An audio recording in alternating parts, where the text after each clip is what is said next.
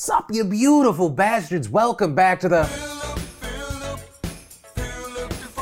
show. It is Tuesday, and let's just jump into it. Hey, y'all, first up today, I have to ask you, what is more American than having a billionaire attempt to fix an issue that many have been asking the government to deal with for decades? And obviously, yeah, I'm being a little inflammatory there, but Mark Cuban right now is aiming to do just that, and he may be able to do it. So last Wednesday, he announced that he was starting an online pharmacy called the Mark Cuban Cost Plus Drug Company, or MCC PDC, with a homepage reading, no middlemen, no price games, huge drug savings. Okay, what is the game plan? Well, MCC PDC will offer generic versions of drugs at cost plus just a small fee and markup. And in most cases, it's expected that it will end up being substantially cheaper that way. For example, a 30-day supply of atorvastatin, the generic version of Lipitor, costs between $50 and $100+ retail with insurance. But at MCC PDC, it's just $3.60 plus $5 shipping. Which, I mean, you don't even have to be good with numbers to see, that's huge. Now that said, some have criticized this, saying, hey, they're not the only one. It's actually pretty easy to get coupons for other generics at places like GoodRx.com. But still, in this case, Cuban's company is very competitive. Or the cheapest I could find this drug was for $6 at H-E-B, and that wasn't including shipping. But keep in mind, that's just one example of one drug. I mean, the further we looked into this, we found the savings can get even crazier if you're on some sort of specialty medication like albendazole, which is used to get rid of worms. However, there do seem to be potentially a handful of issues, or at the very least, let's call them limitations. First up, I mean, you have the limited selection. Currently, they only offer 100 generic drugs and are missing some pretty common ones. Things like the generic version of Benicar, which is used for high blood pressure. Also, there's the issue of insurance. MCC PDC is not accepting insurance. Although here, Cuban is confident that his prices would still be lower than what many people with insurance would normally pay. But still, to insert my opinion here, I think this is a fantastic start. Right, sure, it's unclear how quickly other medications will be added, but if this starts to get movement, this could impact the whole industry, which I think is part of the reason why Cuban's efforts have been generally praised, right? Everyone hates drug prices. In fact, back in December, Gallup released a poll that found that 18 million Americans could not afford at least one doctor-prescribed med over the previous 3 months. That is fucking insane, and if you know anyone that's on medication, or if you are on medication yourself, I'm sure you also have a story of someone that should not be doing it, but out of just desperation is like trying to figure out how they can stretch a pill out over a longer period of time, even though they're not supposed to take a smaller dose. And so for those reasons and so much more, I'm rooting for Mark Cuban here. There needs to be more competition like this, because if there is none, the rich fucks will just fucking try and drain the American public for as long as they can until you're just a husk of your former self. So with this story, I mean, one, what are your general thoughts? And two, if you take the time to actually go to this site and maybe price check what your medications would cost, see what the difference is. Is it there? Is it not? Could it be helpful? Is it not? Because hopefully at least one of those things is there, and maybe your life becomes a little easier. And then let's talk about YouTube CEO Susan Wojcicki and a little bit of controversy right now. Also, this relating to the future of YouTube. So Susan put out a letter today called Our 2022 Priorities. And in this letter, talking about the state of the creator economy, talking about the momentum across the platform, including on Shorts, saying that Shorts have now hit 5 trillion, that's with a T, all-time views. Adding the number of channels around the world making more than $10,000 a year is up 40% year over year. And then specifically regarding money and Shorts, because it's kind of this known in the industry that money made from short form content like this, it's usually small. Susan announced that YouTube will be testing out new monetization features for its Shorts creators. Things like looking into integrating merch stores into Shorts, connecting Shorts creators to brands through YouTube's Brand Connect. And all that coming after the company's already established a $100 million fund that was meant to encourage creators to start using Shorts. With Wojcicki saying that YouTube's Shorts experiment has actually been good in bringing in new talent, revealing that upwards of 40% of those getting money from the Shorts fund aren't in the partner program. But then after that, we get to the controversy. Wojcicki stating the company hopes, quote, to help creators capitalize on emerging technologies, including things like NFTs. Now with that said, it's important to note that YouTube's not like the first big company to kind of embrace or at least dabble with NFTs. I think most companies right now are thinking about, or at least worried about, what Web3 is going to look like, what are NFTs going to look like. Some big ideas, some kind of dipping the toe, right? Last week we saw Twitter announcing, hey, you can put your NFT as your profile image and it'll look like this in a hexagon. And while I know a majority of this audience not a fan of NFTs,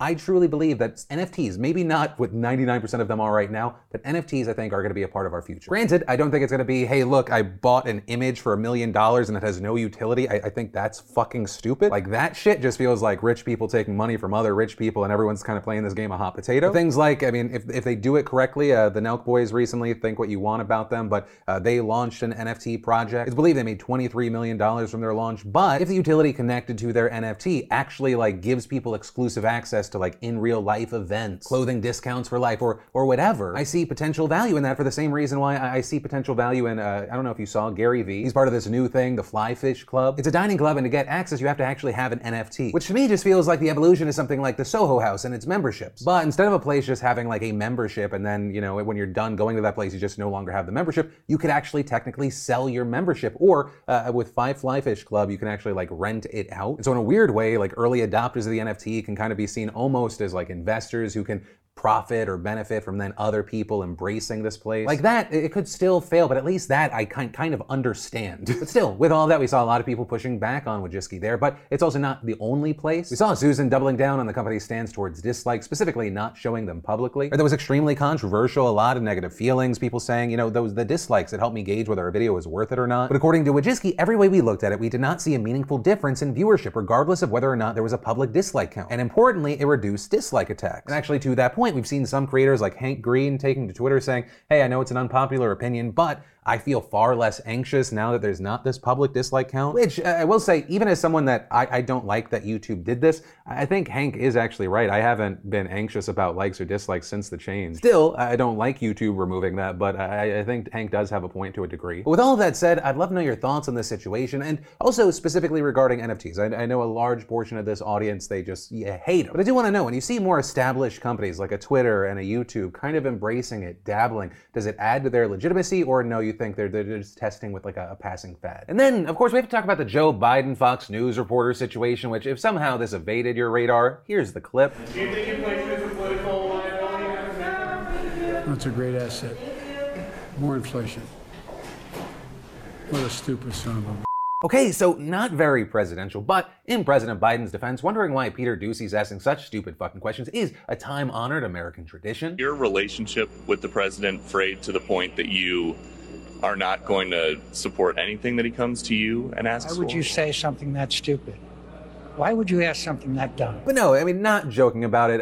When I look to the internet and all the reactions I've seen a lot of hypocrites on both sides, though I don't want to say equivalent hypocrites. So where I'll start is, you know, to be honest, when I first saw that clip, I audibly laughed because I just didn't expect that. Though, at the same time, I don't like to see a president speaking to a member of the press like that, whether you think Doocy's a fucking moron or not. Well, I understand why a lot of Democrats were like, ha ha, I love it, especially after just seeing Trump between 2016 and 2020. You're like, oh, finally, our team is giving you a taste of your own medicine. But it doesn't automatically make it right that Biden did this and that maybe he should do it more and become a Trumpian figure for the left. But then on the right, holy fuck, some of like the blind hypocrisy I've seen. Right, people who I saw on social media between 2016 and 2020 joking about drinking liberal tears every time Trump was just berating reporters or just somebody. That son of a off the field right now. He's a sleeping son of a I'll tell you. What do you say to Americans who are watching you right now who are scared? I say that you're a terrible reporter. This sleazy guy right over here from ABC. He's a sleaze in my book. You're a sleaze. You know who's a criminal? You're a criminal for not reporting it. You are a criminal for not reporting it.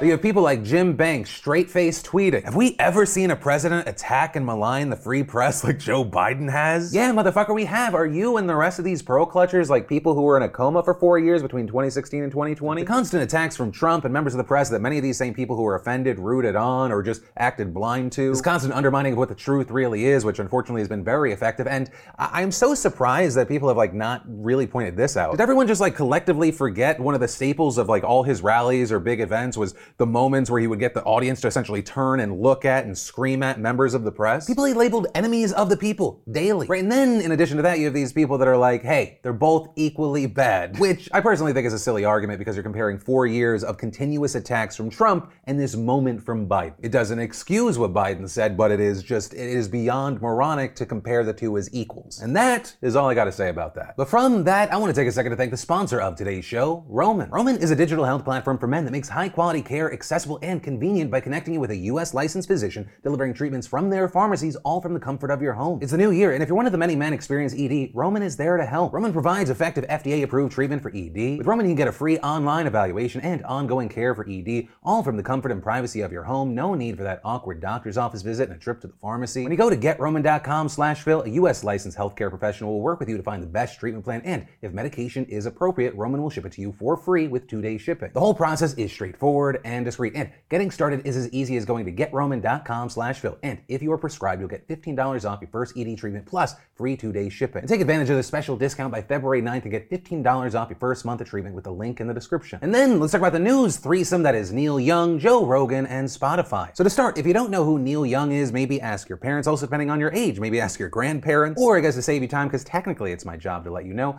he is a singer, and he just wrote an open letter to his management and label demanding that his music be taken down from Spotify. And this because he said Spotify allows vaccine misinformation to thrive on the platform, with him specifically citing Joe Rogan. Right, because like what's been widely reported before, Rogan's promoted anti-vax rhetoric on his podcast time and time again. Well, now the letter that was posted to Young's website has been removed. According to Rolling Stone, which was the first to report on this, it said, "I want you to let Spotify know immediately today that I want all my music off their platform. They can have Rogan or Young, not both. I'm doing this because Spotify is spreading fake information about vaccines, potentially causing death to those who believe the disinformation being spread by them. Please act on this immediately today and keep me informed on the time schedule." With Young's manager confirming to the Daily Beast that the letter is authentic, telling the outlet, "It's something that's really important to Neil. He's very upset about this disinformation. We're trying to figure this out right now." Well, the letter was to Young's management, not Spotify directly, with people wondering, are they going to do something? But there's really no reason to think that Spotify is going to do anything different than what we've been seeing for a while now. Because let's say ideologically, the upper people at Spotify, they don't even agree with Rogan. Maybe they're even horrified by it. I don't think that's the case, but let's say that. Spotify and their actions have made it clear that they are big believers and the market will decide what the market will decide. Also, they probably lean that way because they spent a fuck ton of money to bring Joe Rogan to the platform. So if you base this just on the numbers, Young has around 6 million monthly listeners on Spotify, whereas Joe Rogan has the #1 podcast on Spotify and pretty much in the world. So if they're deciding by the market and numbers, it's not exactly Sophie's choice. But where it could potentially become an issue is if other artists see what Young did and go, yeah, I'm gonna follow suit. And or if it led to fans of other big mainstream musical artists going, oh, what Young did, I didn't even realize that was an option. I'm gonna tell my favorite artists they should do the same thing. But personally, I don't really see that happening to a point that moves the needle in any way. I've been wrong before, but I don't think I'm gonna be wrong on this. There's that idiom, money moves mountains, but also money keeps things in place too. But hey, with all of that said, what are your thoughts on this situation? And then let's talk about this controversy with Taylor Swift and to a lesser degree, Billie Eilish. The British musician Damon Albarn did an interview with the Los Angeles Times, and in it, he and the interviewer were discussing modern music when the interviewer brought up Taylor by saying, "She may not be your taste, but Taylor Swift is an excellent songwriter." To which Damon responds, "She doesn't write her own songs." The interviewer then clarifying that yes, Taylor writes or co-writes her own songs, but Damon responded by saying, "That doesn't count. I know what co-writing is. Co-writing is very different to writing. I'm not hating on anybody. I'm just saying there's a big difference between a songwriter and a songwriter who co-writes. Doesn't mean that the outcome can't be really great." And as far as the current musician that Damon really admires today, he said, "A really interesting songwriter is Billie Eilish and her brother. I'm more attracted to that than to Taylor Swift. It's just darker, less endlessly upbeat, way more minor and odd. I think she's exceptional." And so this prompted a ton of backlash because you have people saying even if Taylor had a collaborator, she's still writing all of her own songs. Noting tons of artists co-write, but that in no way lessens the fact that they write their own music. And in fact, sometimes Taylor does do it alone. There are songs in some of her most recent albums like Lover and Folklore she penned alone, and back in 2010 when she was 20 years old, she released an album called Speak Now, which she wrote entirely by herself. That, and you had a ton of people thinking it made no sense that he slammed Taylor for co-writing, but then went on to praise the writing of Billie Eilish and Phineas, who are both co-writing songs together. So to a lot of people, this criticism from Damon was pretty unjust, but then Taylor herself also responded saying, "I was such a big fan of yours until I saw this. I write all of my own songs. Your hot take is completely false and so damaging. You don't have to like my songs, but it's really fucked up to try and discredit my writing. Wow. P.S. I wrote this tweet all by myself in case you were wondering." And tons of people came to Taylor's defense, including artists that she's worked with, even the president-elect of Chile. All of that then leading to Damon responding on Twitter saying, "I totally agree with you. I had a conversation about songwriting and sadly it was reduced to clickbait. I apologize unreservedly and unconditionally. The last thing I want to do is discredit your songwriting. I hope you understand." But then even that response got slammed by people who said, "How is that reduced to clickbait? Unless the interviewer is lying, you said she doesn't write her own songs," directly to this reporter. And so with this story, I want to know your thoughts, right? Do you think the comments, right, the interview itself, maybe it's being blown out of proportion? Yes, no, why not? And in connection to that, what are your thoughts about kind of the Damon's defense saying, this has been reduced to clickbait? Is that kind of this week walking back? He's like, oh shit, I got in trouble. Or do you see a way that this could have all kind of been misconstrued or what? And then let's talk about Alabama. Roll Tide! A panel of federal judges tossed out Alabama's new congressional map yesterday, ruling that the current version significantly weakens the voting power of black residents. In their decision, the three judges noted that while nearly 1 out of every 3 Alabamians are black, the map drawn by the Republican-led legislature after the 2020 census was gerrymandered to leave just one of the state's 7 districts with a black majority. With them writing, black voters have less opportunity than other Alabamians to elect candidates of their choice to Congress. We find that the plaintiffs will suffer an irreparable harm if they must vote in the 2022 congressional elections based on a redistricting plan that violates federal law. And so as a result, the judges also ordered state lawmakers to redraw their map so that it includes 2 districts in which black voters either comprise a voting age majority or something quite close to it, with them giving the legislature 14 days to redo their map before they appoint a special master to do so. so. But shortly after the ruling, a spokesperson for the Alabama Attorney General Steve Marshall said in a statement that his office, quote, strongly disagrees with the court's decision and will be appealing in the coming days. And according to reports, that matter could ultimately go to the Supreme Court, which would then decide whether lawmakers can draw maps that are gerrymandered along racial lines. Now, notably here, the High Court ruled back in 2019 that the federal courts do not have the power to block congressional maps that are gerrymandered to skew districts in a partisan manner unless